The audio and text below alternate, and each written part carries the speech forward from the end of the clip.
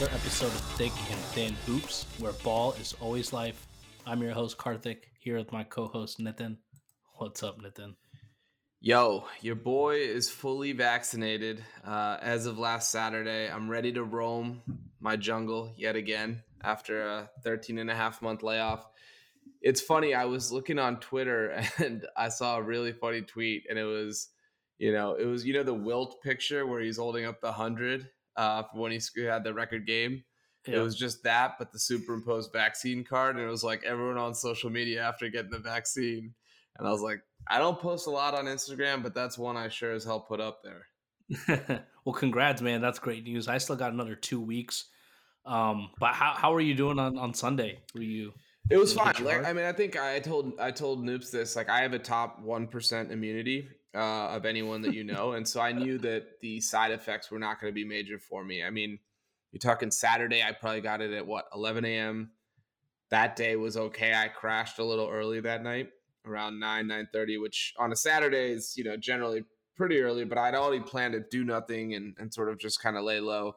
Sunday, a little groggy, a little bit of body aches, nothing crazy. By Sunday afternoon, evening, I was fine. So I think I got lucky. All jokes aside, it sounds like people have gone through the ringer on that second dose, but I don't know what day you're planning on getting it, but that's why I did it on the weekend, just in case anything crazy happened. Yeah, I'm getting it on a weekday, so who knows? But this is the thing. I always wondered. I think we talked about this on one of the previous pods. The NBA players. Sometimes we've heard like, oh, all the T-Wolves got vaccinated on this day, or some other teams have publicly posted. Yeah. And I wanted to track how they did in the next game after that. I haven't been paying attention, but I was wondering if there was That could be a kind of a betting market edge. inefficiency to exploit there in terms of betting. Someone hit up FanDuel and get some boosts going. But now it's too late. I feel like everyone's, I don't know, probably already getting vaccinated. So. That also brings up a good point, which is why would they get everybody done on the same day?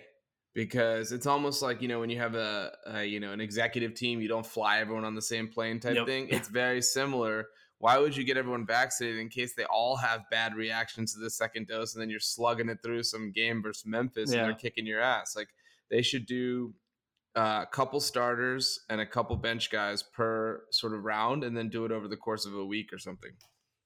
This reminded me of the bubble when I was like, why are they putting all the top teams and top stars in the same hotel? Exactly. Like, put the Lakers with the Kings, and if it floods, you don't want LeBron and Kawhi to be like floating along the hallways. You want one of them to be somewhere above ground there. Exactly. But that's good news, man. It's everything's heading.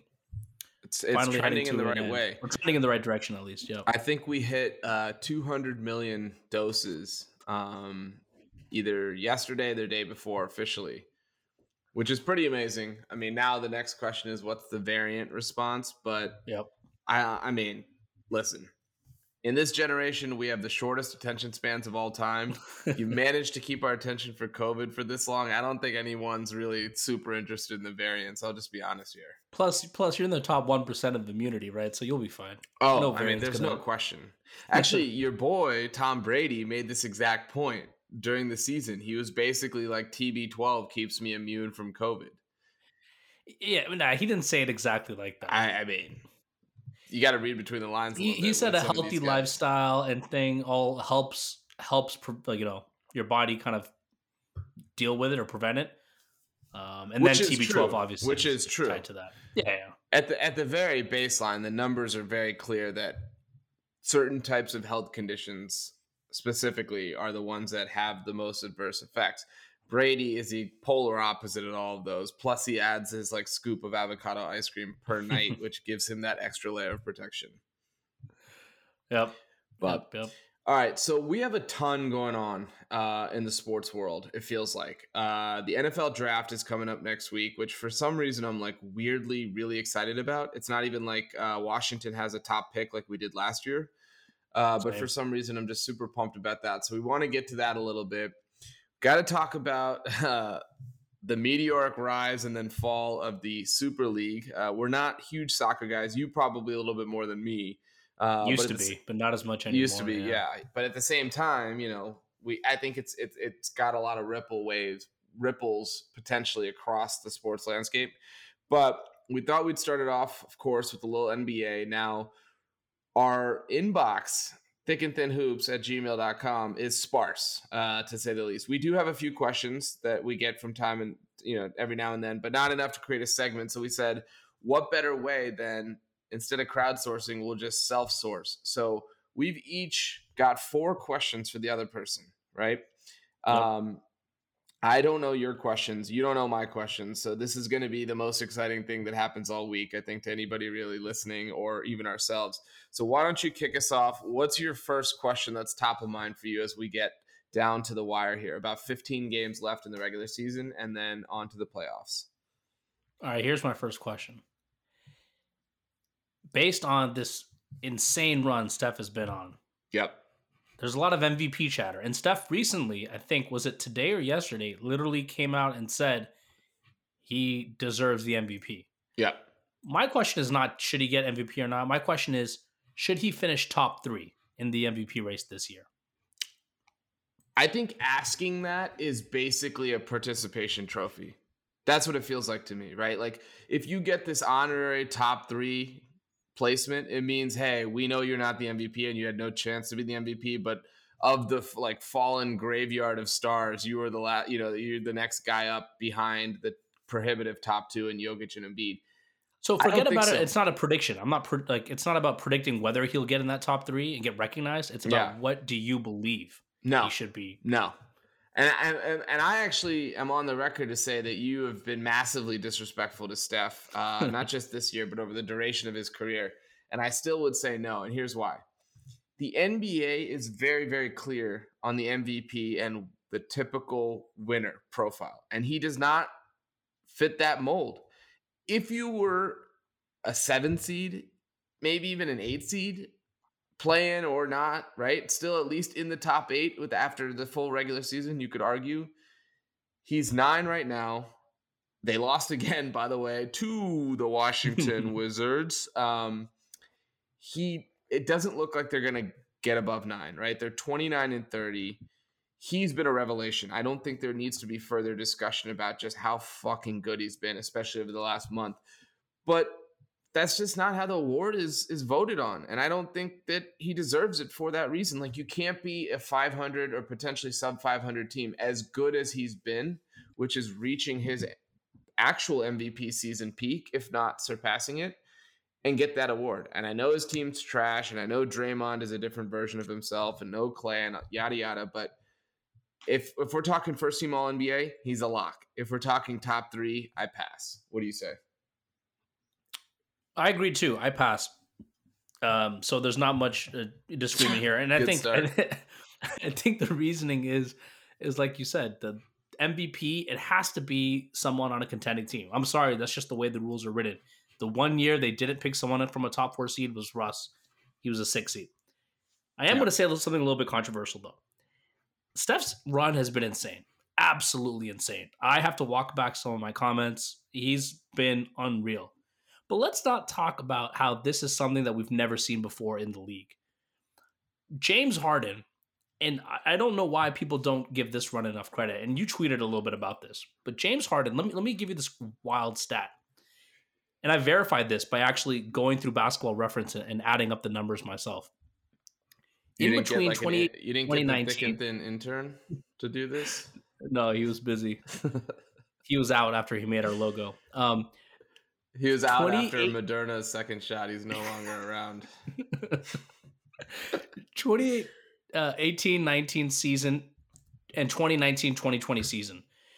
If you take the end of that 18-19 season and the beginning of the 19-20 season, and you take a 93-game sample size, right, the 93-game stretch in a row, James Harden put up 38 points a game on 62% true shooting.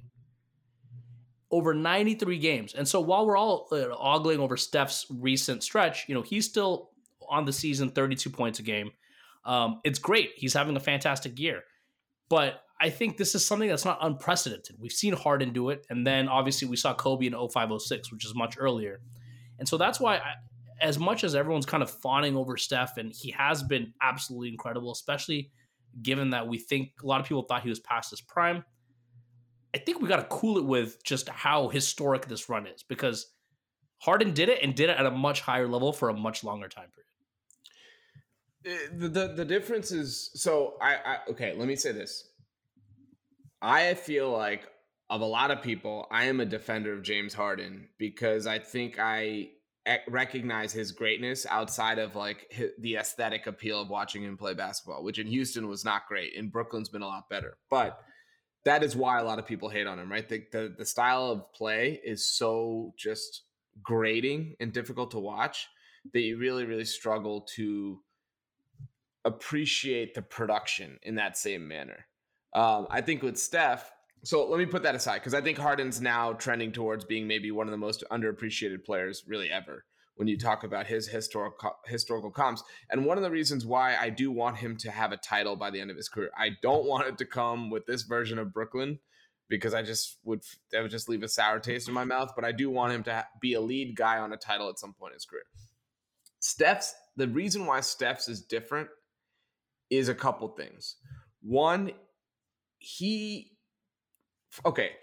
from a just pure efficiency standpoint, his 3-point shooting is just on another planet, right? Like a lot of those Harden games, I'm sure you can go back and look, and it's the 15 free throw attempts, 17 free throw attempts, 20 free throw attempts. And yes, those are points. That's the way that they officiated him, and he took every advantage. But when in a 5-game stretch, he goes 10, 11, one game with 4, 11, 10, made threes. That is rarefied air in a way we just have not seen before in any capacity. So it is a little bit historic from the shooting standpoint. Then you factor in the fact that he has been as great as he is, especially by his peers. He gets this, I don't know why. Like we talked about this several weeks ago, I think. I don't remember who was on the podcast, but we talked about why Steph was sort of underappreciated by his peers. The media loves him, right? The media, this is like the fucking the son that they never had. But with the peers, they don't respect him in that same manner. And even in the last year when he didn't play last year and, they got off to kind of a slow start, it was kind of starting to trend towards that again. And I think that's what makes this a little different, which is like, hey, you thought I went somewhere and really it was just that I missed a season and I'm right back to the exact great player I was before. So there's some of that too, I think, in play. Plus the just the general army of journalists he has behind him. Yeah, I mean it's true. I think what he's doing from a 3-point volume perspective, like you said, like what's that crazy stat in terms of players who have had more than 10 or 11 game, 10 threes, and it's him, and then 20 something, right? And then Clay is like the next on the list with 5. So from that standpoint, I get it. The free throw argument is funny. I looked this up too because I was like, oh, it's because Harden shot way more free throws. Harden made 4 more free throws over that stretch than what Steph is doing this season, and scored 7 more points per game on average per game. That's a lot. But he scored 7 more points. So my point is that it wasn't just the free throws that was bulking up that scoring number. He was making more shots also. And anyways, I didn't want to make this a Harden versus Steph thing. Steph is just an incredible player. I obviously he's going to say he's better than Harden. The point I'm trying to bring up is the way it's being brought up this past couple weeks is that we are seeing something that is totally unprecedented. And by volume of threes, sure, but from a scoring standpoint, we've seen this, and it hasn't led to an MVP. Harden didn't win it when he went through that insane stretch, and then Kobe didn't win it in 05-06 either. So I think we got to put a kibosh on the MVP talk. You could argue Kobe should have won it. I thought the 08 award was a Lifetime Achievement Award, and the real one that he deserved was 06, but that's neither here nor there. And he was a 6th seed. The Warriors right now are 10. They're not even 9. They're 10. Did they fall to 10? San Antonio today, overtook them? Oh, wow. And New Orleans is just a mess. Okay, speaking of New Orleans, that leads me to my first question, which some of you may have seen on Twitter. Follow me at @NKuchibotla for all the freshest takes. No, just kidding. I was watching the Pelicans blow a very winnable game versus Brooklyn on Sunday. And a lot of that is on Stan Van Gundy being one of the worst coaches in the league. But I was thinking to myself as I watched Zion go at Blake, is Zion Williamson already as good as peak Blake Griffin? So I saw this question, and it says a lot about Zion that this is even a question that you could actually make an argument on either side about how good Zion's been this year. I still think Prime Blake, and because here's the thing with Prime Blake. Prime Blake was a great passer, had a respect, a 3-point shot you had to at least respect. He wasn't he'd never been a volume 3-point shooter. Never been a great defensive player, and he had the athleticism to boot with the efficient scoring inside. Now, Zion, I think, is even more elite scoring, but Zion, to me, it's like when you compare LeBron on the Cavs, when, what is the season he averaged 30 points a game, like 09, 010, or 09, 10? Yeah. Or 08, 09? Compare that with Miami LeBron. On paper, and sometimes when you watch it, you're like, oh, the first version of LeBron averaging 30 points a game, 37 and 7 is better. Yep. But the reason Miami LeBron is always seen as a better player is just because he's a more well-rounded player, does all the little things, and just knows how to impact the game in more ways than just one or two skills. And so that's the difference between Blake and Zion. I think Zion is definitely going to surpass Blake, maybe even next year. I don't think he's there yet. I think he still has a lot of aspects of his game to work on, but I think the ceiling's much higher, obviously. I think Zion is clearly a better player right now than peak Blake Griffin. And let me tell you why I think you're going to look at that on the surface level and say it's idiotic. In 2013-14, which is probably Blake Griffin's best season, he finished second team All-NBA, and more importantly, he was third in the MVP race. So you're talking about that kind of ceiling, which Zion is nowhere close to third, right? Zion is not going to finish on anyone's ballot because of how bad the Pelicans are. But if you just look at it as like one guy plays with Chris Paul in his prime, DeAndre Jordan, the perfect role man in his athletic prime, JJ Redick, Matt Barnes, Jamal Crawford, etc., versus one guy who's got freaking Eric Bledsoe just clanking, right? And Stan Van Gundy doing jack shit. Every number from an advanced number standpoint is actually pretty close, if not the slight edge to Zion. I'm talking win shares, PER, usage. So it's all neck and neck. Then you talk about the efficiency of Zion scoring the basketball. I think where he could lose points to Blake is defensively, but it's not like Blake was ever like contesting for all defense type. I mean, he wasn't that kind of guy. DeAndre helped him on the back end. Chris Paul was obviously an elite perimeter defender. I just think you watch this team, and I mentioned this last week, he just scores so effortlessly, and it's like automatic, right? To the point that it's so frustrating watching the Pelicans when they don't just pass it to him on every possession that he's on the floor. Like, stop doing this Kyra Lewis fucking ISOs at the top of the key. It's just insane.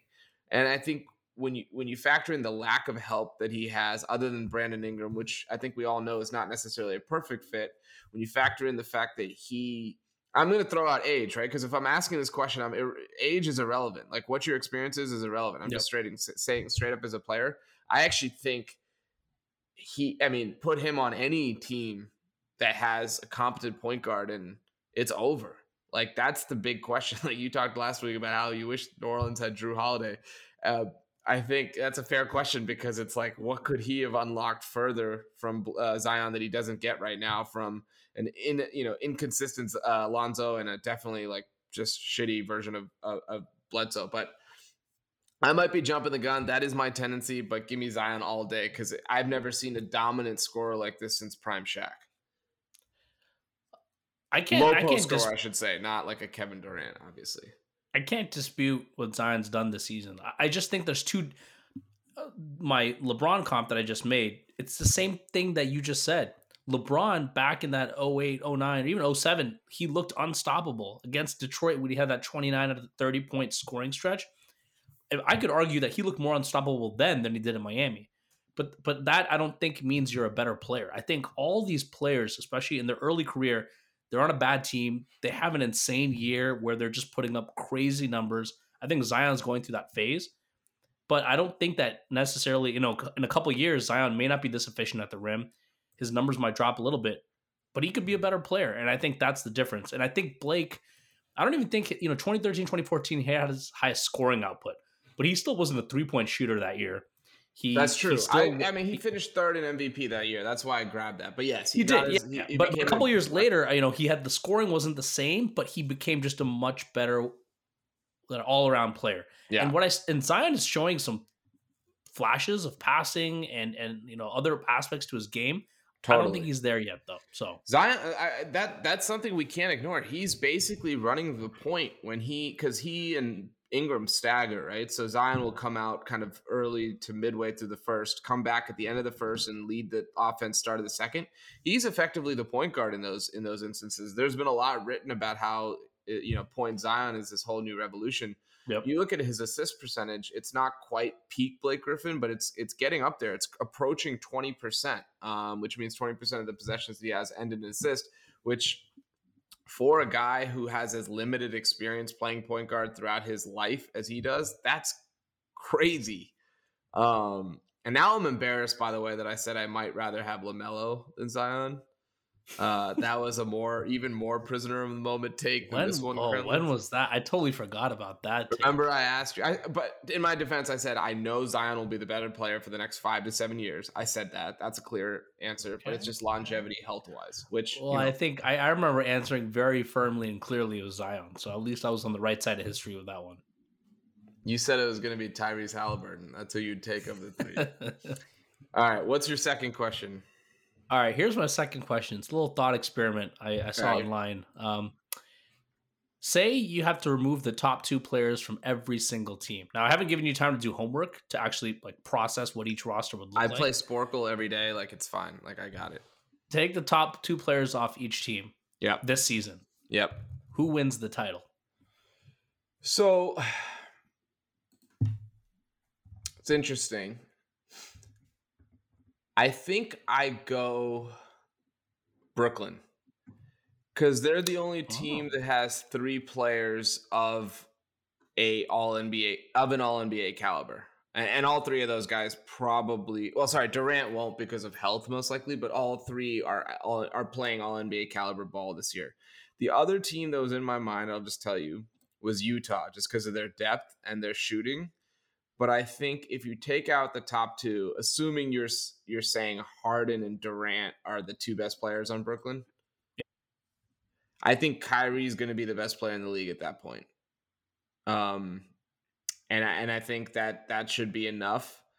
Granted, you never like him as your lead guy, but if he's playing like Matisse Thybulle and Shake Milton in round 2, I trust that he's able to get by them. Okay, so. But can you name who the Nets 5 would be? It would be the lineup they're playing right now, right? It would be Joe Harris, who's one of the best role players in the league. It would be Bruce Brown. It would be Kyrie, Blake Griffin, Nick Claxton. You have DeAndre Jordan, Shamet, Timothy Cabrera, Luwawu, or whatever off the bench. Jeff Green. Actually, not a bad roster. I mean, they've done a decent job, all things considered. Putting together some depth around those stars. And I was actually going to ask you, I was thinking about this. We know the top 3 guys, I think, have only played 7 games together. What's really weird, and I want to get to your answer, but I just wanted to mention this because I was thinking about this earlier. What's really weird is they've had every other combination play together too. What I mean by that is 2 stars of those 3. There's been different guys out at each point, and then they've all played by themselves too. Yep. So what a weird, I don't know if this is helpful. I don't know if this is going to screw them in the playoffs, but what a weird situation where they've had every variation of their star power on the court at once.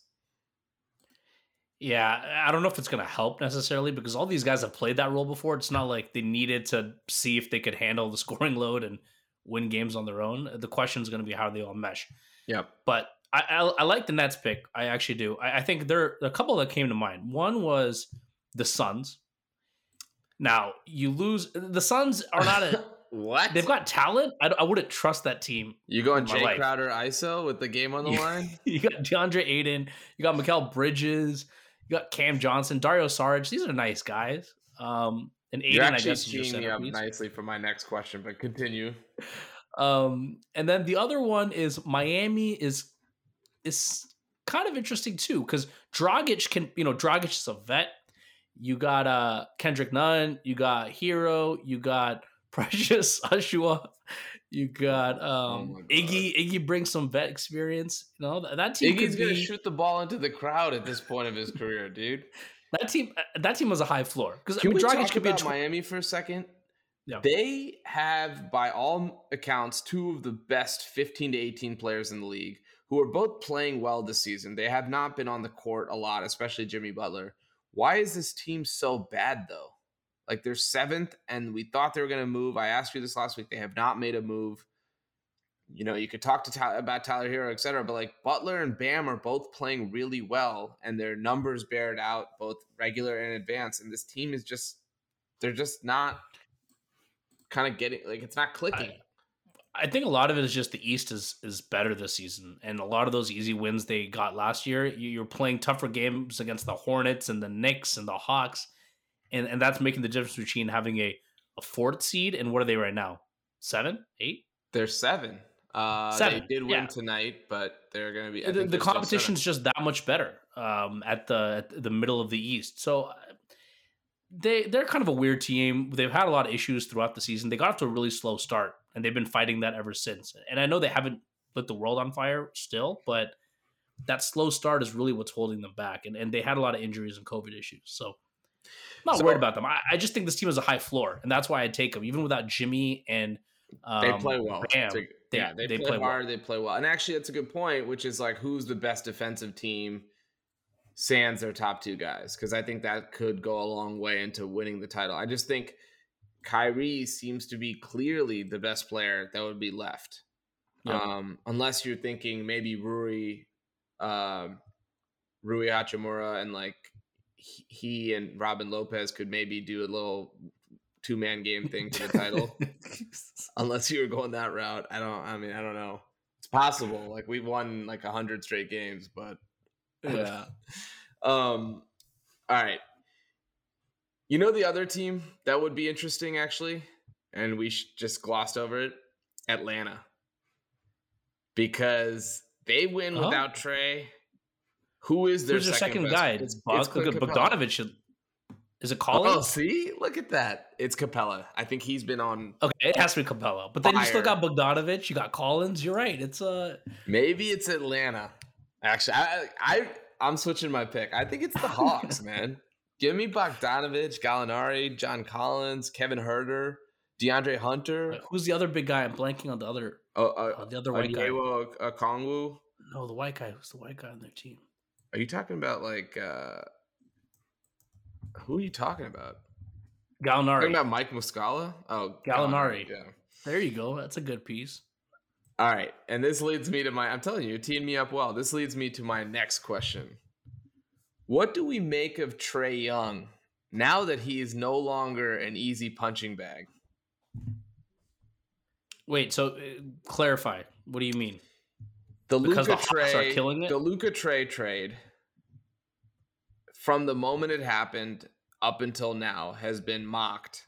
It's been made fun of. It's been decidedly one way. And everything that's happened has proven that to be true. Trae Young is ranked as basically the worst defensive guard in the league. All 3 seasons he's been here. But suddenly he has a competent coach. He has a good roster around him. They spent a lot. People questioned some of those signings. And they're 5th in the East. And after the Lloyd Pierce finding, they've been on fire. Part of that was just getting healthy. Part of that is Nate McMillan gets the most out of his players. We saw that in Indiana. This is a legit playoff team. Like, this is a team that's going to give Boston or Milwaukee or whoever they end up facing a lot of trouble in round 1. And Trae Young goes from being this good stats, bad team guy to someone who, wait a second, is he a real building block? And I think it's going to be a lot of eating crow for a lot of people. I'm out. I'm still out. Look, Trae Young, the reason the Hawks, first of all, he's been playing well, sure, but he's been putting up numbers all season long. Bogdanovic's return has really helped them. And the rest of that team is playing well overall. I don't think this is all because of a leap that Trae made in his game. And you can't win with a volume scoring guard like Trae Young.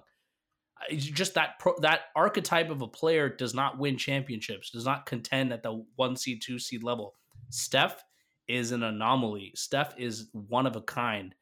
I don't think a guy like Trae, with his defensive deficiencies, he's still not as good of a passer as Steph, still not as good of just a cerebral player.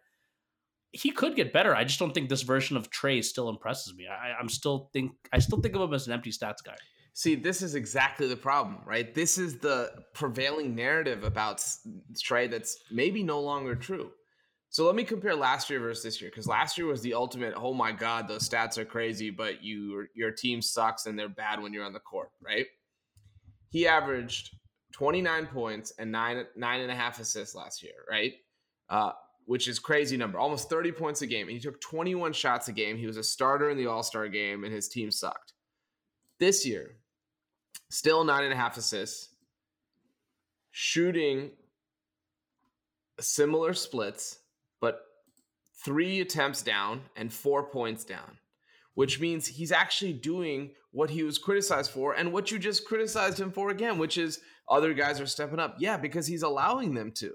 He's letting the game come to him in a lot more of a point guard type way, right? He has Bogdanovich to take the pressure off him. He has Capella and John Collins and all these guys who are cleaning up down low, making open threes, Kevin Huerter, and like it's actually coming together. Like we're so quick, and I include myself here, but we're so quick to be like, this guy sucks and he's never going to be anything. He was 21 last season. He's now 22.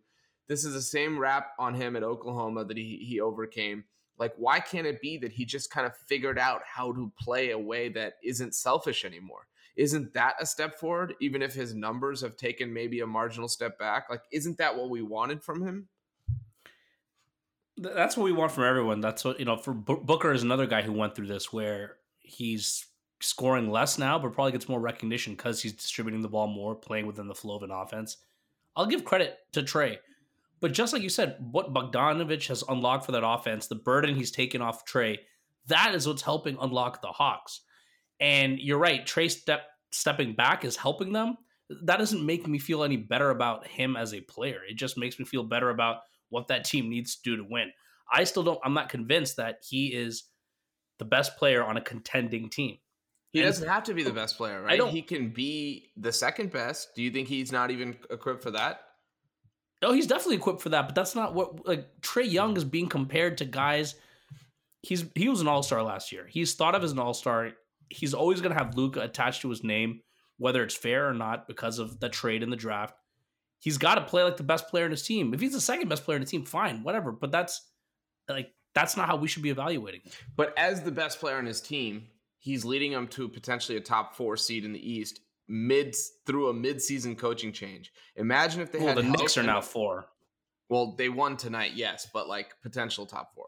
But imagine if they had Late McMillan the whole season. Imagine if they had good health the whole season. Then what are we talking about? Maybe they don't approach Milwaukee, but maybe they have a firmer grasp on 4, right? So suddenly if you say, okay, as the best player on a team, he can be a top 4 seed in the East. Now we're talking about a different thing. Look, Damian Lillard, everybody's ready to like name the Hall of Fame after this guy. He's never done anything other than like one deep playoff run and a bunch of just nice moments. And he's the best player on his team, right? So why can't Trae Young have a career that emulates that? Not Dame also plays in the West, Steph. in a stacked West. Okay, but he plays in a stacked West, but it's not like he's competing for a top seed year after year. They're usually at the bottom of the playoff standing. True. Yeah, if Trae can be Dame, that's a successful career. I mean, Dame is an all-NBA I'm not saying guy. He can be Dame, but I'm saying that if he was Dame, he would still be the best player on a team that isn't competing for a title. And you're saying that that's a mark of failure for Trae, but I don't think that we're evaluating someone like Dame as a failure for being in that same position. I'll be honest, I just don't like Trae. Nobody does. This is the problem. This is exactly why I asked the question. But why? I don't understand why. Like he, by all metrics, he's the kind of guy we should like. I think it's the hair. Like if he was an NBA star, he would have figured this hair thing out already. Like LeBron went into the lab, came back, and figured it out. Like we want Trae to do something similar. He's just got to cut it. Yeah, he's got to. He's actually rocking goggles right now because I think he got poked in the eye. And now, he hurt his ankle today. Did you see that? Yes, I had not to make this about me and FanDuel, but I did have let's just say he hit 2 free throws that gave him 20 points, and I had him in a parlay to score 20 or more, and he turns his ankle immediately after. Oh, God, that's brutal. So I was obviously unhappy that it happened, but maybe not 100% unhappy at that moment. You're not playing spreads this week, but you should have seen this Clippers and Suns game. Oh. Not Clippers Suns, sorry. Suns Sixers was 3.5. and it Sun's out ended from tonight. when Chris Paul misses that last free throw, and they Oh only my win by God. 3. And I put a 10 on the Suns. It Oh, was brutal. see, I think you have to bet Philly at home. I know they're missing guys, but they're always competitive and mostly win at home. And they suck on the road. That's been the case for the last couple of years. And I just think that, like, at home, if Embiid's playing, you got to give it to him. Hey, one quick point on Luka. Did you watch, and I'm only asking this because that's the Kings. Did you watch the Mavs-Kings game from last week? The Kings won? No, I've stopped watching. Or actually, I did see the end. Yeah. Fourth quarter, but So did not watch Luka the whole game. had maybe, I don't know, 12 points going into the fourth or something pretty nominal. And they were getting their ass kicked, right? Yep. And it was actually kind of insane to watch, but he proceeds to basically score on every possession, like almost. Mhm. Threes, free throws, drives, floaters, like the whole bag, right? But as I was watching it, I was like, yes, this is successful, but he's kind of like forgetting what it means to be the leader of the team. Mhm. Like, guys, like, you could watch Tim Hardaway Jr., Josh Richardson, Maxi Kleber. Like, these guys are open, and Luka's scoring, so it's hard to say he shouldn't be shooting. But part of the game is also understanding when to give and when to take. They're getting their ass beat. Part of the problem that they're not able to come back is because they can't get stops. One of the reasons you can't get stops is sometimes people are disinterested. How do you get them a little bit more interested? Let them feel like they're a part of the offense, right? And it was literally Luka just getting the inbounds or getting the rebound and just going one-on-one over and over and over again. And it was one of the most incredible individual displays of just a skill. But I think we're actually drifting a little too far into the Luka do whatever the fuck you want to do, and there's no reins, there's no rules. And I hope, let's just say, that it doesn't hurt him and the team long term when they do add a better roster around him. And it just reminded me when we were talking about that Trey, because that has been a big criticism of Trey his first couple of years in the league, and now I think it's starting to actually drift over to Luka, which is a curious turn of events. The critical difference is Luka. The reason Luka plays like that is because they've won a lot of games like that. They've won a lot of games where Luka's put them on his back. I mean, you think about the Clippers series last year. He had a couple games where it was just Luka possession after possession. And so that works for the most part. And so when you get into trouble, when you get down, they revert to that. And it's a bad habit. I agree. I think he needs to realize you have to play within the flow of the team. But it's something that with this team, there's been so many times he's had to bail them out that's just going to be the way he plays. The difference between him and Trey hasn't won when he's gone hero ball. He's won. He's lost no matter how he's played until this season. So I think Luka gets a little bit longer of a leash. I think the bad part about Luka, and I saw this when I was watching that Kings Mavs game, is the complaining, which we've always known has been bad. It's gotten to a whole nother level. Yes. And think about how your team must react when not only are you taking every single shot, but then you're kind of dogging it on defense and spending more time trying to get the officials' attention. And that, I think, is a bigger problem for him, that he needs to kind of play above all that. He needs to just fucking calm down and just play basketball. A lot of guys could probably take that advice. I think he is risen to the top quickly on that list. Especially, we're talking about him as like a perennial MVP at this point. So, he deserves criticism. Especially with LeBron out, somebody had to take the mantle of chief complainer, and Luke was like, I got it. Like, step aside. This is mine. All right. What is your third question? We spent a lot of time on that, but I think it's good because we have not talked enough about Atlanta, especially in the last month when they've made this move. But all right, what's your third question? Yeah, I mean, trust me, Kings fans you look at the way Bogdanovich is playing, and it's just like, it's got to be every player where they leave the Kings, man, like Jabari Parker, right, could not even get minutes with us. He immediately goes to the Celtics and puts up 2 solid games. Was he on the Kings this season? Like, did he play for you this year? No, he was just kind of a DNP coach's decision. And they just waived him? Yeah. He still sucks. Like, I don't think that he's going to do anything with Boston, but it's just funny that, like, clearly he's giving them something, and maybe Luke could have tried him out. Our team sucks. So the Wizards did a tour of duty with him 3 years ago or 2.5 years ago, and I will say his knees are shot, and his defense is just It's his non-existent. defense. Like he can still score, but his defense He, is but yeah, he can still score. I think like he can still get buckets, and it's kind of impressive given that he has like no lift in his knees and he just can't move laterally. It's actually pretty impressive. I feel bad for the guy. I mean, 2 ACLs, it's no joke, but it's a different. yeah. His It's hard athleticism to hurts him play on D, him. Yeah, but his IQ also is just watching him try to once a play. Just there are a couple rotations that happen. He's just useless. He's like not can you doing anything. imagine a Boston Brooklyn series where Kyrie's hunting him on the pick and roll? Like Yeah, he won't. He that. can't get any playing time in the I mean, it's playoffs. fine for now, like especially with Fournier out. But all right, what do you got for me? All right, I'm going to ask. We talked about All NBA a little bit. I Yes, don't want to go I love through all the. NBA. Oh I shit. want to litigate one potential bubble. Two guys who I don't know. One of them will probably make it, and one of them won't. So Donovan Mitchell or Paul George. Who do you think is more Mm. deserving of an All NBA spot? And I think both these guys are going to come down to one of those guard spots on the third team. Um, who do you got? So what makes this tricky is how long Mitchell will be out with the ankle injury. I know it wasn't that severe, Forget but about the injury. Take that out of the equation. I think it matters, right? Because I think availability matters. But if I'm picking one guy, I'm picking Donovan Mitchell. I think Paul George has been good, but Paul George has cooled off a little bit from like that incredible start, right? I think if you look at the numbers themselves, Mitchell carries a higher offensive burden, just given that he's the prime scorer. Like you could argue, and I wouldn't argue against you if you told me Rudy Gobert was the Jazz best player or most valuable player or whatever, but he's clearly not their best offensive player, right? His value comes from defense, but with the Clippers, it runs through Kawhi if Kawhi's on the floor. And I think being that secondary scorer, secondary playmaker, kind of like the guy who's going to hit the big shots, like if Kawhi doesn't have the look, is a huge, huge change in role from one that Mitchell occupies, which is I am the lead guy and I have to go get the buckets down the stretch.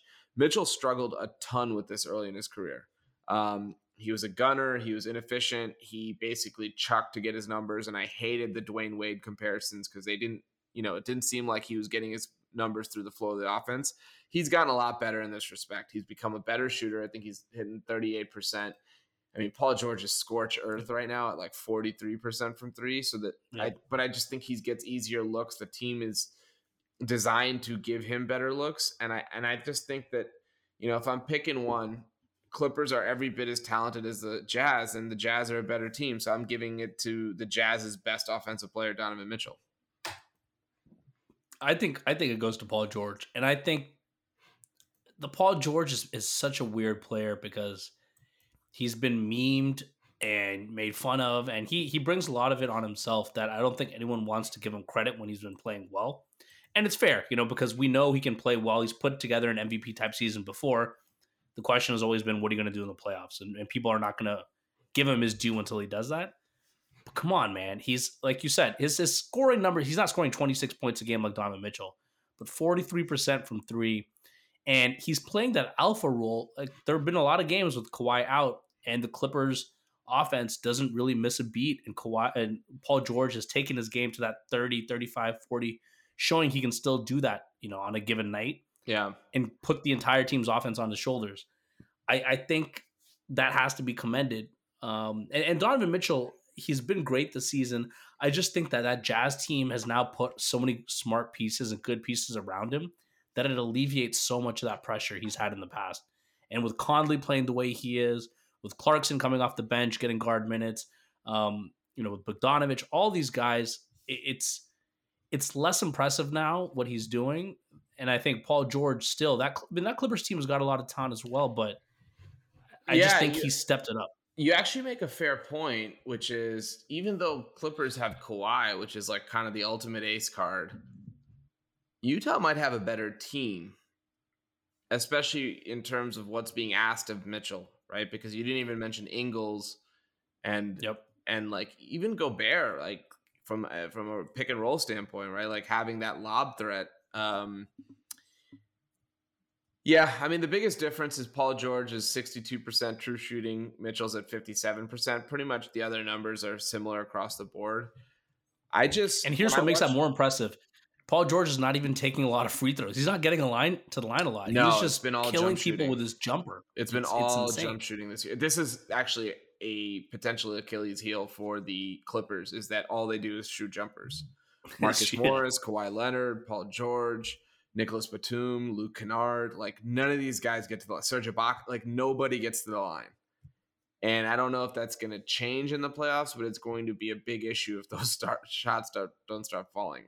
Um, I just think that like, and I've said this a couple times, but I just think we try to do this thing where we put the Clippers in this rarefied air that they don't deserve. And I'm not going to give them 2 all NBA players because Kawhi is going to make first team. When you think about the injuries to LeBron, Durant, even Giannis has now missed a number of games. Kawhi has 2, but I think he actually is somehow like leading that group in games played or is right there with Giannis. I don't know. I don't want to give the Clippers two first, 2 all NBA players. I just think that like every year they're like going to be finished third, second, whatever, and like they're always going to feel like they're underachieving to me because they're purposely trying to. And if they don't care, then why should I care about rewarding them with regular season award accolades? Yeah, I mean, you're right. Big picture, if you just look at a big picture, Utah, the dominant season they've had, number 1 seed, you reward a team like that when they've got 2 players playing at such a high level, more so than a team like the Clippers. So I'm not going to argue there. I just think that not enough people are talking about Paul George. And I'm going to cap this question by saying neither of those guys are on my All-NBA team. And I'm giving it to one of the Phoenix Suns, which begs my third question. Why isn't Chris Paul getting more MVP buzz?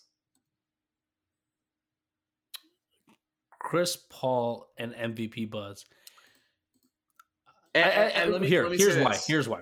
Yeah, Jay Crowder and Chris Paul were the only additions to this team, to their main rotation, that went from a forgotten, they had the nice little bubble run, but other than that, they were a forgotten team, same coaching staff who was on the hot seat.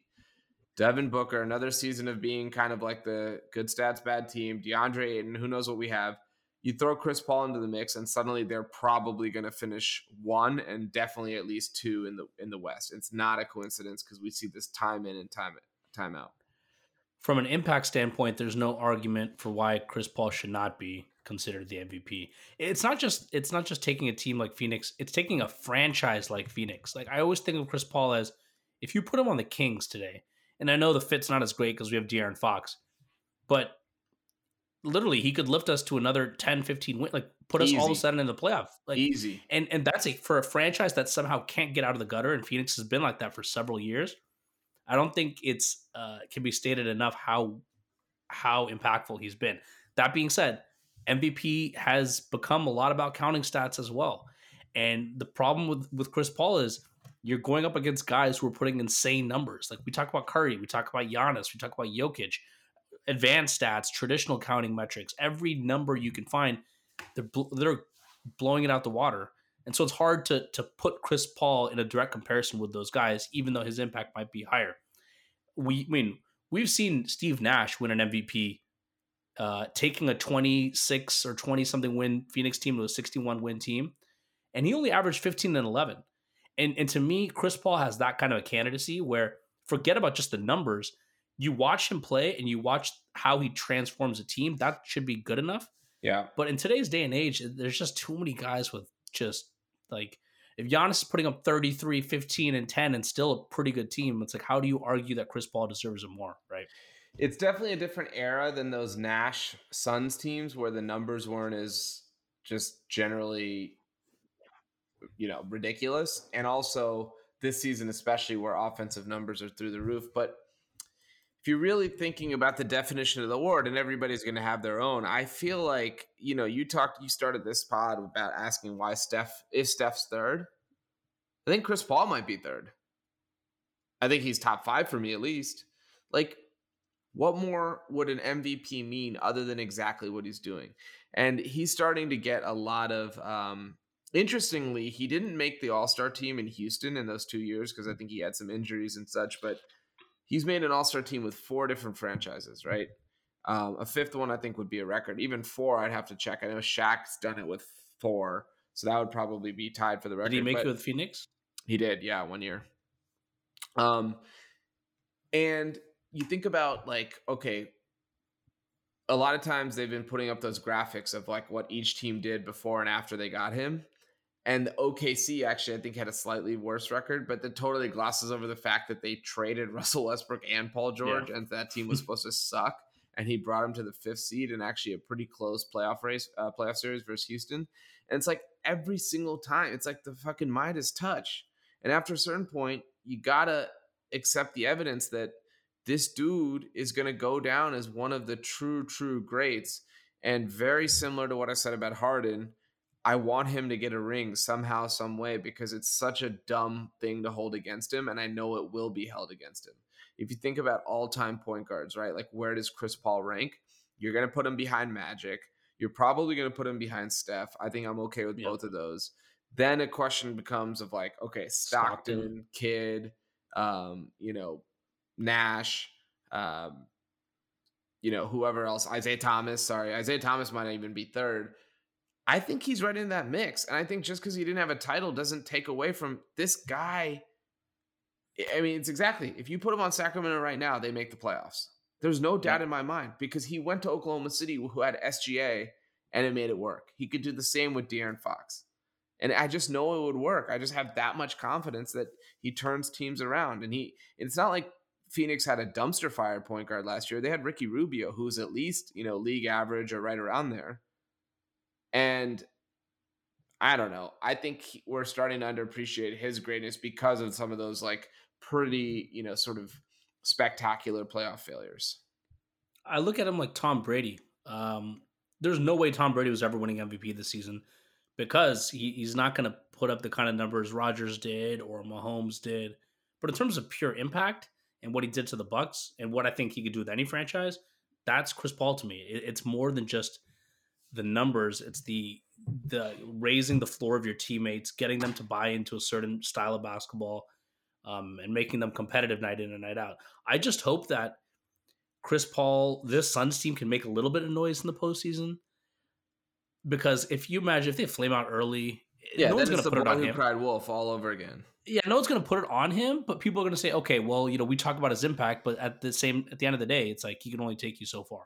Can you imagine? That's not his fault. I just Chris Paul as the 1 seed, right? Versus arch nemesis Steph Curry and the 8 seed Warriors. That would be who gave them hell for so many years on so many different teams. And now he's technically the favorite, but he's the Steph's like, I got this. Yeah, that would be. No one wants to play them. All right, even if they have to face Luka, which is also a crappy first round matchup. Yeah. But I think Phoenix would dismantle the Mavericks. The Mavericks are just too inconsistent. Like I don't like what I've been seeing. I know they had like a really nice stretch there, but they're kind of they've been falling apart. Yeah. All right, last question. Let's zip through these. Because we still have, I want to talk. Is it my turn now? Yeah, it's your question. Oh yeah, I want to talk. All right, my last one. Jamar Chase versus Kyle. No, I don't really care about that. But all right, go ahead. Oh yeah, I'm gonna. This one is actually from shout out to Colin, who actually submitted a question a couple weeks ago. You look at the top of the East and the top of the West, and it doesn't have to be the exact top 3 seeds. Just think about the top teams. Yeah. Would you say this year the East is actually better when just evaluating the contenders? So I was thinking about this, right? Because remember last week I was kind of questioning your lack of worry about both the Lakers and the Nets. And I was thinking one of the things that player movement and player empowerment and all this stuff has led to is basically everyone but the most recent champion is completely unproven.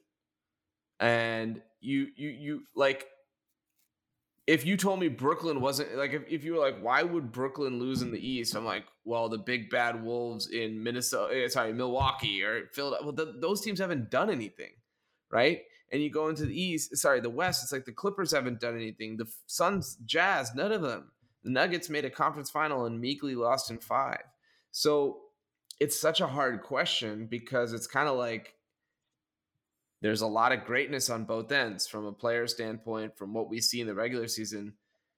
If you're going top three, I would go. It's pretty easy in the East. It's Nets, Sixers, Bucks. In the West, I would say it's Clippers, Lakers, Jazz, maybe Nuggets. Yeah, Without I would say Murray, you Jazz. kind of have to take them out. Maybe Jazz. I'm gonna go West just because they have the Lakers, and it's kind of like the only team I definitively say has proven anything when the chips are on the table. Everyone else has faltered or has not done it yet or has not gotten to that stage.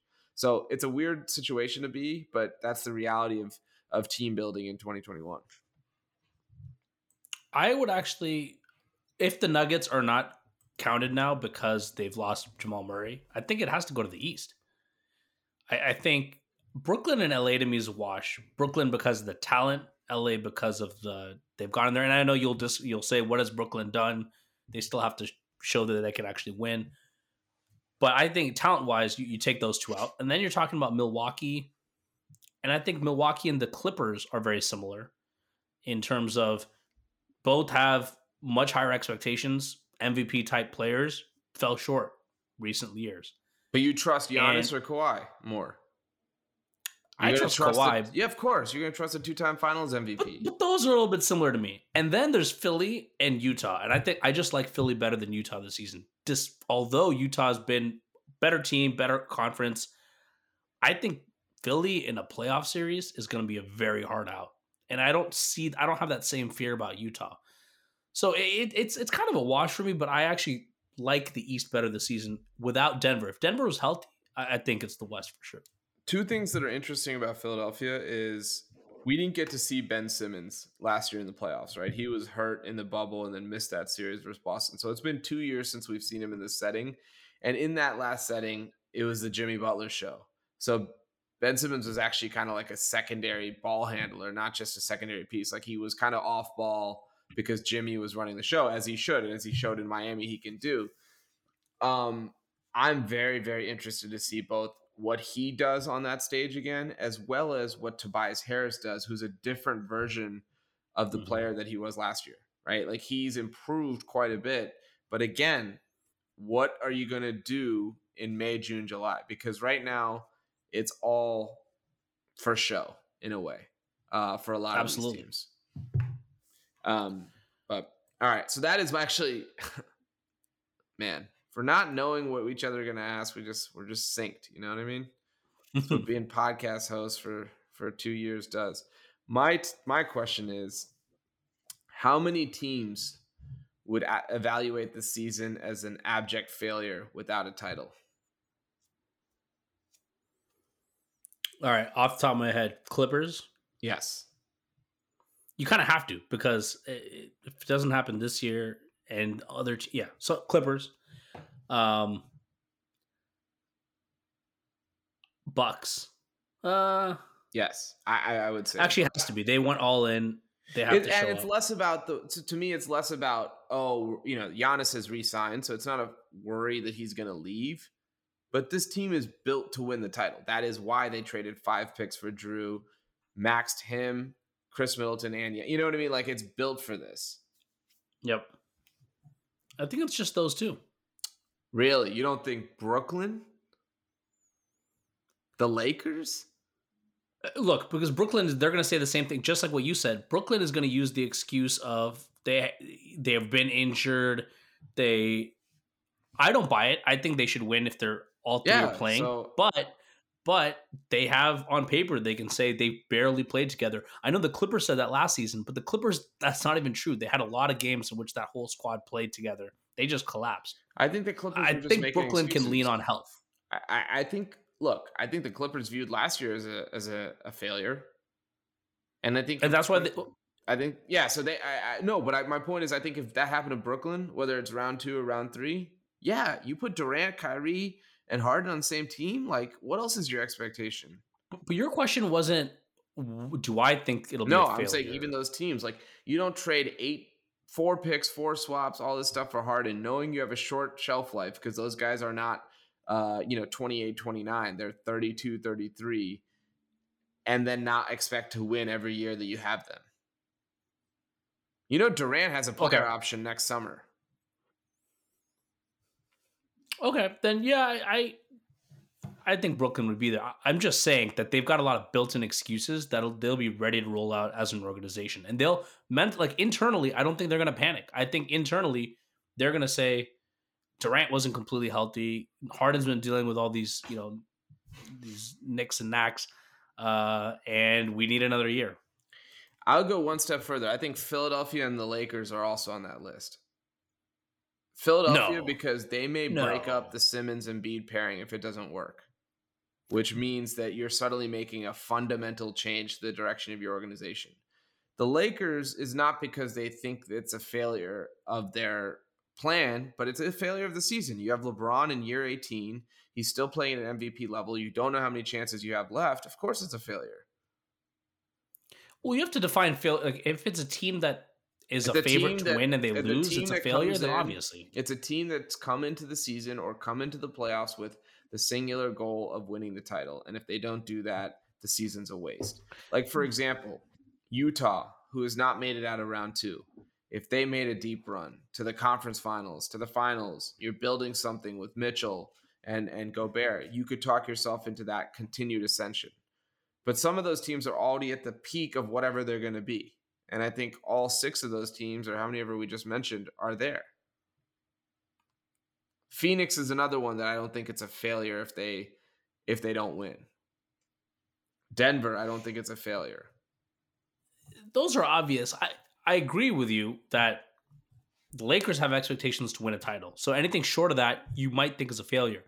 The way I'm trying to think about failure, though, in this context of this question is if you have an excuse or you can explain away why they lost and that if things went differently, they would have won, I don't know if it's necessarily a failure. And I think the Lakers have that excuse of LeBron's health, lingering issues with Anthony Davis's health. They had the shortest offseason out of any team. It was just a very difficult season from start to finish. And no one's going to hold it against them. Like LeBron not winning a title, it sucks for him and his legacy, but it doesn't really change that much in the long run. Yeah, I guess it doesn't, but when you're still second all time, it's always on your mind of like, how do I get to first? And that one more title kind of does it for him. So it does. That's fair. Wrap the NBA talk, but bonus quick question I just thought of. No explanation. One answer only. If you could pick a dream first round scenario of what's realistically possible, what would you pick? Are you talking about matchups? Yeah. Like team A versus team B.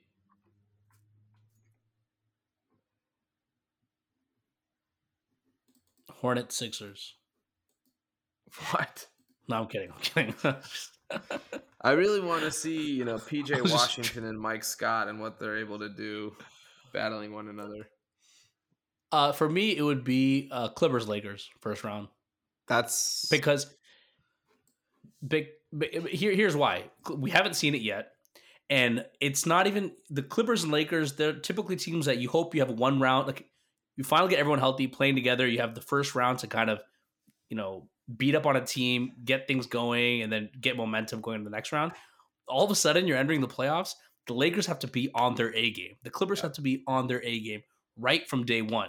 And so even if LeBron comes back with just a game left in the regular season, they're going into a dogfight right at the beginning. And LeBron hasn't really dealt with that. He's always played pretty easy first round matchups. So that would be mine. Yeah, I mean, it would be so funny, honestly, if they played each other in round 1. Mine would be,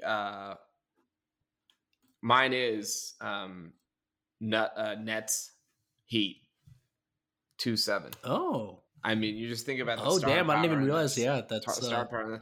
And like the weird thing is the Heat, they have to win their first play-in game, right? So if they stumble against Charlotte, let's say, and then beat the 8 seed or whatever, and they get in as the 8, then it's a little different because you just don't know how it's gonna shape up. But yeah, that would be pretty amazing. I can't wait for the play-in game. I know we've talked about it so much, but just it's gonna be awesome. Looking at these matchups, it's gonna be, man. Because Washington's gonna make it now, so you're gonna have Beal and Westbrook, which is a lot of fun.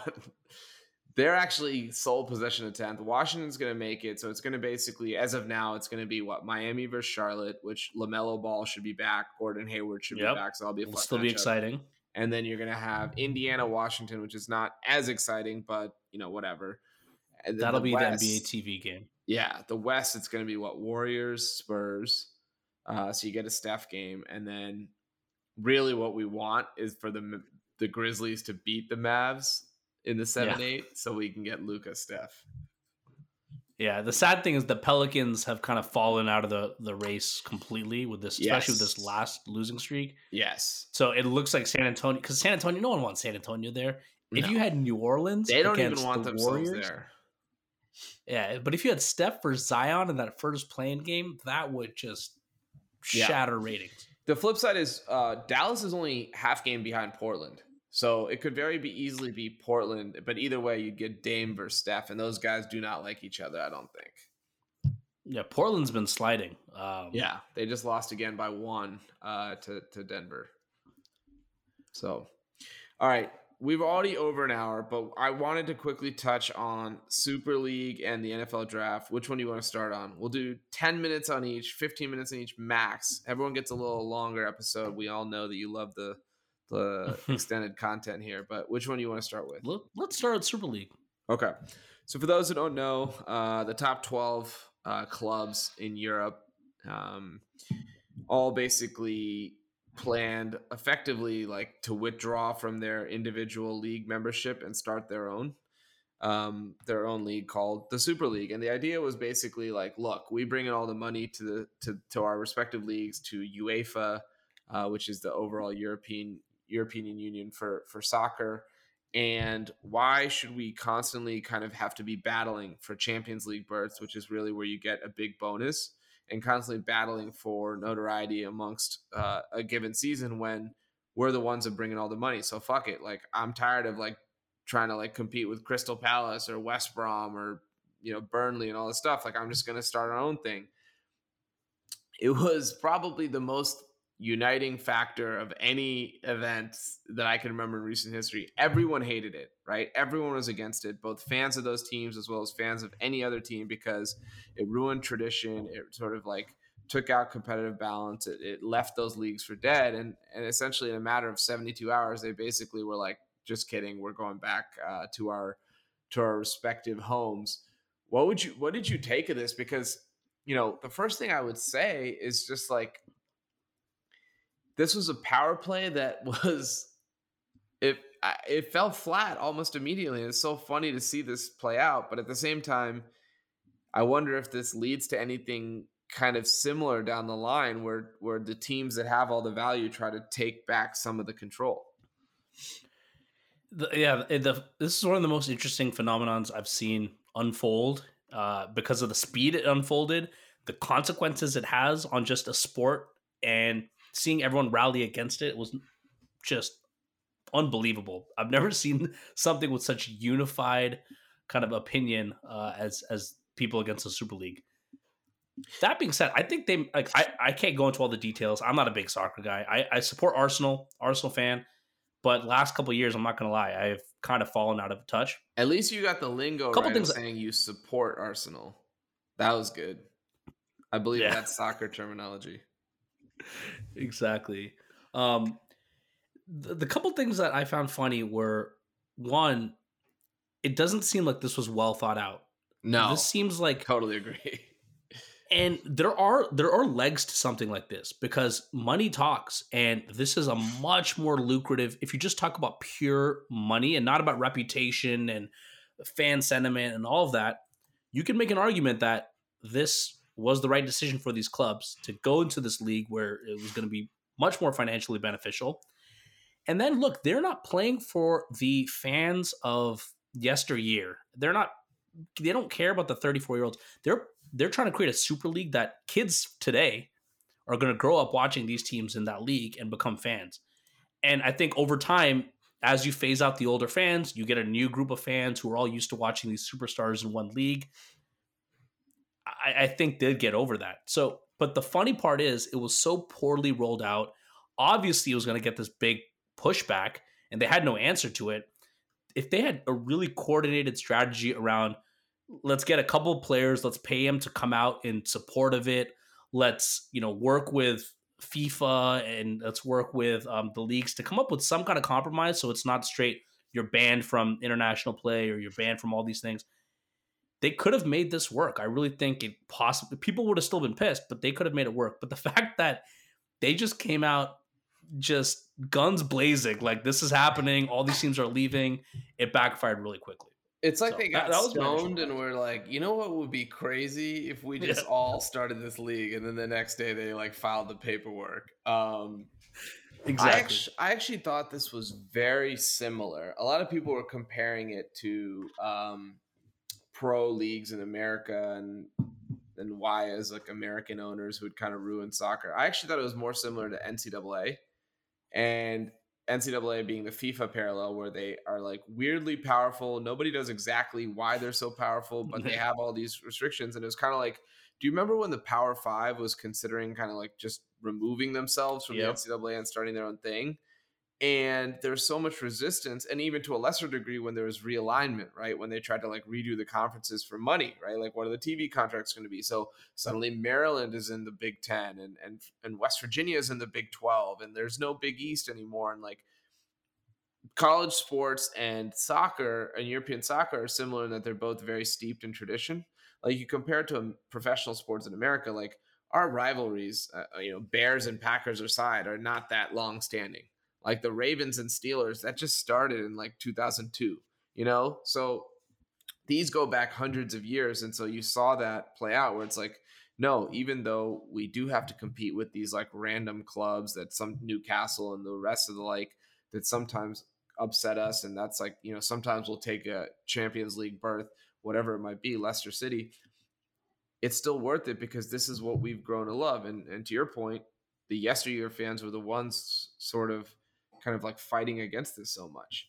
And I think that's what's really interesting about the way this ended up playing out, because this wasn't a situation where the fans of those teams were like, yeah, like get rid of like the scrum. Like, I just want to play against the best. It was really much like both sides were like, no, we're not in. And I thought it was very similar to how so many fans of those college programs really resisted college realignment, because ultimately, what do they care about the revenue? That doesn't help them. I mean, I guess it helps their teams buy players, but that already is what happens right now.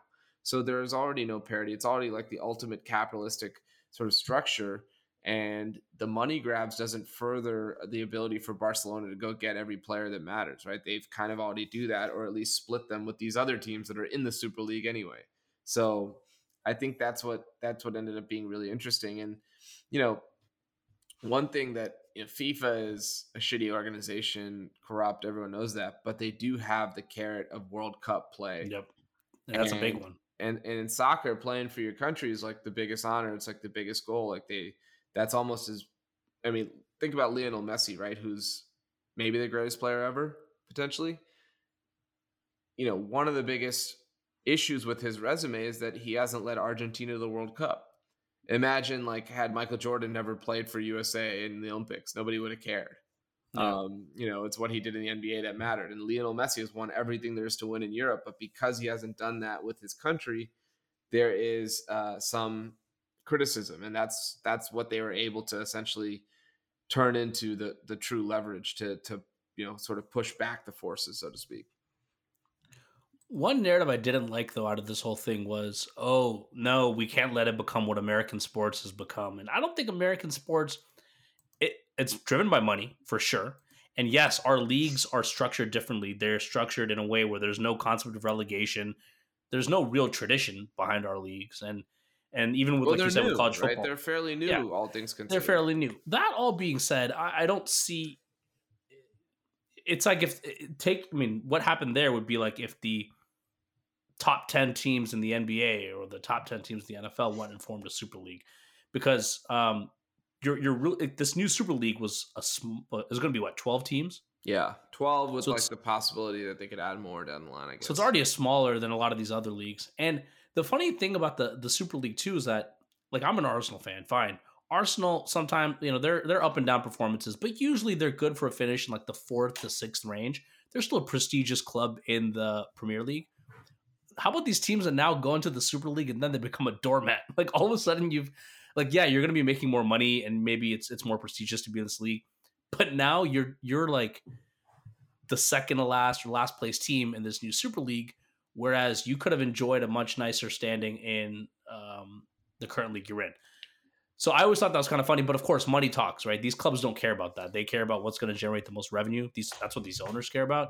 And the Glazers are one of these owners who they wanted Man U to be in the Super League. Yeah, soccer fans already hate them because they're American owners. They also own the Bucks, and and Stan Kroenke owns the Kroenke too, and so that's where some of the narrative of the John Americans Henry are kind of Liverpool. responsible for this. But one thing though that I think kind of gets ignored in all this tradition and like jerking off about like how things always are. It's like these leagues are not very competitive. No. EPL aside, and even that, there's probably EPL Division 1, like the main division has 20 teams, right? Yeah. On any given season, how many have a realistic chance to win? 6? 6. And they're all effectively the same 6 teams, right? Yeah. Like it's the big it's 6. like a combination of Man City, Chelsea, Man U. 1 year maybe Tottenham will be in there, but yeah. Right, Liverpool, Arsenal, Tottenham, etc. And so it's like that in like, itself. Who are you playing with in FIFA? That's exactly. You're not playing with Who's Sheffield the 5-star or like rosters Fulham. that you rock. And that in itself is more competitive than most leagues, right? In La Liga, you're talking about Barcelona, Real Madrid, and sometimes Atletico. In La Liga, in Serie A, you're talking about AC Milan, maybe Napoli. Juventus. Yeah. Oh yeah, of course, Juventus. Like AC Milan, Juventus. In Bundesliga, it's almost always Bayern. Yeah. Right? Maybe and Bayern wasn't in the Super League, but the point is still same with League One. In France, it's like almost always PSG, and it's like they're all top heavy, right? And it's like Champions League is the only time we get to see the best play the best, and it's like this weird out of league tournament, which is awesome because it provides us that view. But then it's like, why don't we just always get these teams because they're so much more superior, clearly, because of the lack of salary cap and the way transfer rules are set up and all these things. And it's like, this isn't fair. So why am I watching like some random like game in EPL? But then you can argue, well, those fans like that. They like the chance to go into Wembley and tie, is like an amazing feeling, or to go into Old Trafford and like potentially get a point. Like that's awesome. And that's kind of like their whole season is made. They don't have the same expectations. Yep. This is the Americanization. This is why people say actually it's the Americanization, because we feel like every team needs to have a chance to win the title in a sport. And that's not the mentality there. It's a more regional, especially with the smaller clubs. It's just a more regional, like lower shooting mindset. Like I'm over here throwing fits because the Wizards are going to make the play-in tournament. Like, meanwhile, a Crystal Palace fan is like crying because their whole life is made by doing something equivalent like that, right? Making a Europa League or something. So that's where the people, I think that's where that narrative comes from. And I get it to some extent, but also I'm looking at it, I'm like, is it fun that 1 to 3 teams wins every year? Is that like a good thing? But people have different expectations for the sport. And I mean, there might be some creative ways you can do this without alienating and just destroying the tradition of soccer. Like, why don't you what if you formed a Super League? You had 12 teams. But what if they do, like how in college football, you have these like series you play, like 1 year, it'll be like UCLA, Michigan has a 1-1. They'll do 1 year at UCLA, 1 year at Michigan. Yep. What about these 12 teams? Each season, they have like 2 or 3 games where they're playing out of conference, and it's not tied to Champions League. It's tied to just teams in the Super League, and it becomes somehow a really big spectacle. You can find a lot of ways to make money off it. It's kind of like the FA Cup, but with the Super League teams. FA Cup, but my point is, you have a defined list of teams, and they're all the Super League teams. Like, so all the best teams across the problem is that's Champions League. No, but Champions League is based on how you finish, right? Champions League is still based on who are the top teams within each conference. This at least allows these clubs with the prestigious who feel like they're driving a lot of the revenue, even in a down year. Yeah, you're part of that. That's interesting. There's no risk. It reminds me of when we were talking about the NBA adding the mid-season tournament, and part of the problem being that nobody cared, and how you need to build up years. And actually, I think we brought up Champions League as an example of something that was like this in theory, but people just cared a lot more because it's been going on for a lot longer. And maybe that's what it is. Let's just start something new. It won't matter today, but it'll matter in 10 years. right? Like the idea has legs. There's money behind this idea of forming the Super League, but don't make it an exclusive, like so exclusive that you're not playing in all these other um, leagues. So Yep. All right. Well, last thing to cover. We'll see what happens, I guess, because I think they're crawling back, but there are some potential penalties, or there should be, at least if they want to dissuade this type of action in the future. So, all right. Last thing to cover: NFL draft. It's next Thursday through Sunday. I think the thing that I guess the reason why I'm so excited for this is because we all know quarterbacks drive interest in the league. And I don't know that we've seen a draft like this in recent or long-term memory where you could potentially have 5 quarterbacks off the board before we get to pick 15. The one that this, in most recent memory, that this kind of like mirrors is 2018, where there was 5 quarterbacks drafted. But the 5th one, which was future MVP Lamar Jackson, he went 32nd. So the first 4 went in the top, I think, 12 picks. Josh Rosen went 10 or 12, something like that. And Lamar went all the way at the end of round 1. This year, we're going to have Trevor Lawrence, Zach Wilson, Trey Lance, Justin Fields, and Mac Jones go in the top half. So first question I'd ask you is, how would you rank those guys based on whatever it is that I've just read a bunch of mock drafts. I haven't watched any of these guys play, but yeah, Simmons I'm no talks expert. about it without watching. I'm no Why expert can't either. we? I go Trevor Lawrence number 1, Zach Wilson. I think they've kind of established themselves as 1, 2. Mm-hmm. At 3, I think I go Fields. I think a lot of these teams are overthinking it, and this happens every year with the draft. And you try to find reasons why that third guy is not as good, and the argument for Mac Jones. All this smoke around the Niners taking Mac Jones, and I think he's got a lower ceiling. I think you need a guy. Fields has a higher ceiling. He's obviously got the pedigree. And then after Fields, I'd put Trey Lance, and simply because when you're taking the 4th quarterback, I think swing for the fences. And Trey Lance is the one guy who a lot of people said has the closest comps to Mahomes. Now that doesn't mean it's going to be Mahomes, Not Zach but in Wilson? terms of no, I've heard a lot about Trey Lance being more like a Mahomes comp. So for me, I'd actually take Lance over Mac Jones, and I'd put Mac Jones last. But Mac Jones, I think, is a safer pick. But when you're picking the 4th quarterback in this draft, I wouldn't go for safe. I'd swing for the fences at that point and try to get a generational guy. One thing I think is kind of funny is that one of the knocks on Justin Fields is sort of out of his hands, and that Ohio State's system produces these like high producing quarterbacks that ended up sucking in the NFL. Yeah, and totally it's not busting, really his yeah. fault that Dwayne Haskins is a different guy than him, or Cardell Jones, or JT Barrett, or whoever. But at the same time, like Alabama doesn't have any good quarterbacks in the NFL. Like Tua was like the first guy that was supposed to be like a can't miss prospect, and maybe he'll be good, but nothing we saw last year would indicate that that's a slam dunk. Yet that hasn't hurt Mac Jones's draft stock, right? It's actually somehow he's improved his draft stock since the season ended. I'm gonna go controversial here. I have Wilson 1 and Lawrence 2. Wow. So my brother went to Clemson, right? So I have to hear about Clemson a lot. And they actually used to not be that good, and Virginia Tech used to beat up on them. But then the tide turned about maybe 7, 8 years ago, when Dabo took over. And I had to hear all about Deshaun Watson, and then I had to hear all about Trevor Lawrence, starting from when they were like sophomores in high school, like at cafeteria, like eating school lunch. I had to hear about how these guys were going to be the next coming.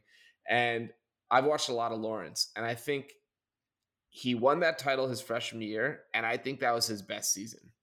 To me, he didn't look as impressive in years 2 or 3 as he did in year 1.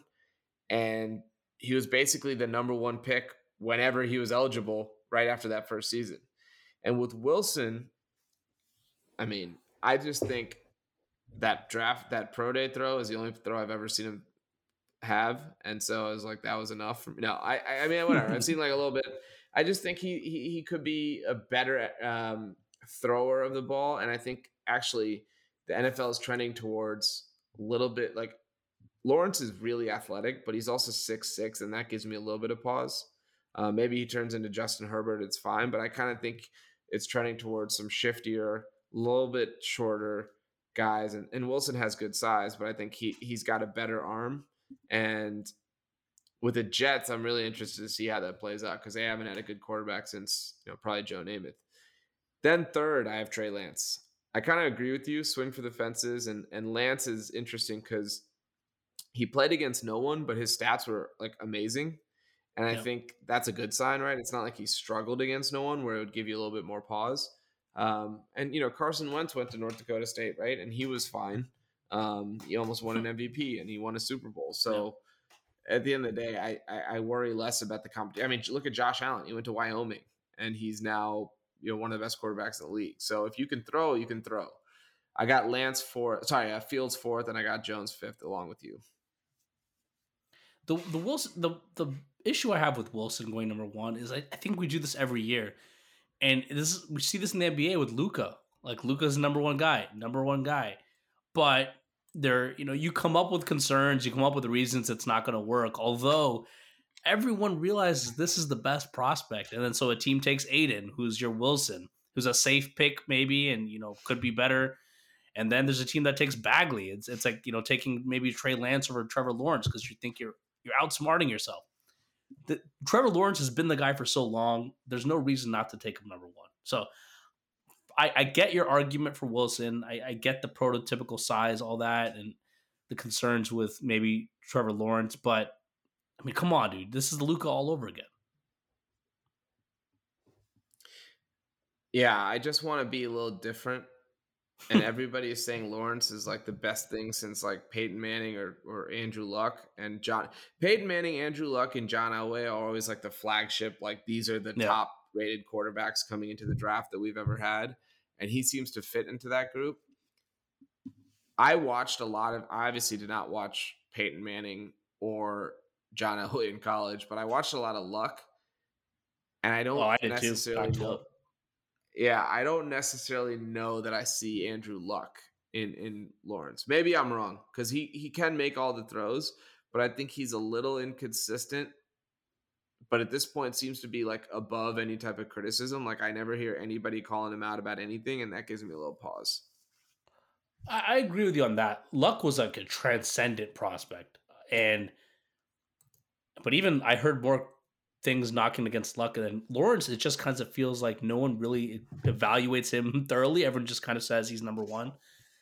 But look, I haven't done my research either. I can't give you explicit reasons why I think Wilson's going to be better. You said you think he could be a better thrower of the ball, which I don't even know what that means, but like he physically will complete passes downfield, I think is all that meant. But I think we both agree Mac Jones is at the bottom, right? And so I think the reason I'm so excited for this draft, and I'm excited even though the Bucs for once are not in like the top 10 or in a pole position to get a good guy, we're at the very end, is some team is going to pick a quarterback and it's going to completely backfire. And it'd be interesting if it's the Niners because the Niners obviously are going to go after QB. They've got Jimmy G, but if you get a guy like Mac Jones and Jimmy G doesn't start that well, you all of a sudden have this really good team, talented team that you're entrusting to a rookie QB. And this is Kyle Shanahan's job is on the line. The Niners' window's on the line. And it could totally backfire. Or it could work out really well. And now you've got a cheap rookie contract at QB. So I think for them, you have the Falcons too. Some of these QB needy teams who their futures could look a lot different depending on how it goes. Yeah, I mean, all the data would suggest that about half these guys, half the quarterbacks drafted in the first round are bust. So 2 or 3 of these dudes are going to suck. And it's just a matter of trying to it's almost like Russian roulette, trying to figure out which one it's going to be. But let me ask you this last question here. Who's your favorite non-quarterback in this draft, and where would you like to see them go? I don't know. Pitts, I kind of want to go with Pitts just from a pure talent perspective. Here's why I'm not as high on Pitts. And everyone says, look, Pitts is don't treat him as a tight end. Evaluate him as just a receiver. If Pitts was a receiver, he'd be slotted even higher. Pitts also, at the same time, OJ Howard was that dominant tight end prospect. He crushed it in college at Alabama, and he kind of underwhelmed in the pros. And so, even though everyone says you can't go wrong with Pitts, I'm still a little hesitant. I like Devontae Smith a lot. I like the tackle, Sewell. I don't think you can go wrong with the tackle, and I think he gets lost among all these other offensive names, but I don't really have a favorite. How about you? I think mine is Jamar Chase. Like, he sat out last year, but you remember him with that Joe Burrow, like crazy LSU offense that won the title. Was basically like potentially the best team of all time, by some calculations. I just think that, like, him, Sewell, and Caleb Farley, actually from Virginia Tech, are probably three of the top prospects that all sat out this year. And so it's easy to kind of put them out of sight, out of mind, especially like a Devonta Smith who won the Heisman, or like you said, Kyle Pitts, who seems like, the next great tight end in the league. I think Chase is going to be an awesome addition on the outside. To me, I get why the Bengals are really struggling between whether they should take him or take a tackle, because Joe Burrow got just manhandled last year. And I think if you could find tackle depth later in the draft, like you draft that stud wide receiver who he already has a lot of familiarity with. That's a good one too. We could chat more about the draft. Yeah, I think he's going to be really good. But we could chat more about the draft if we record next Wednesday. If we record next Thursday, I'll break down the latest Washington pick as the next All-Pro for our team. But that is a wrap for us this week. Please rate, review, and subscribe to Thick and Thin on all major podcast platforms. Please email us at thickandthinhoops@gmail.com, and we will talk to you next week.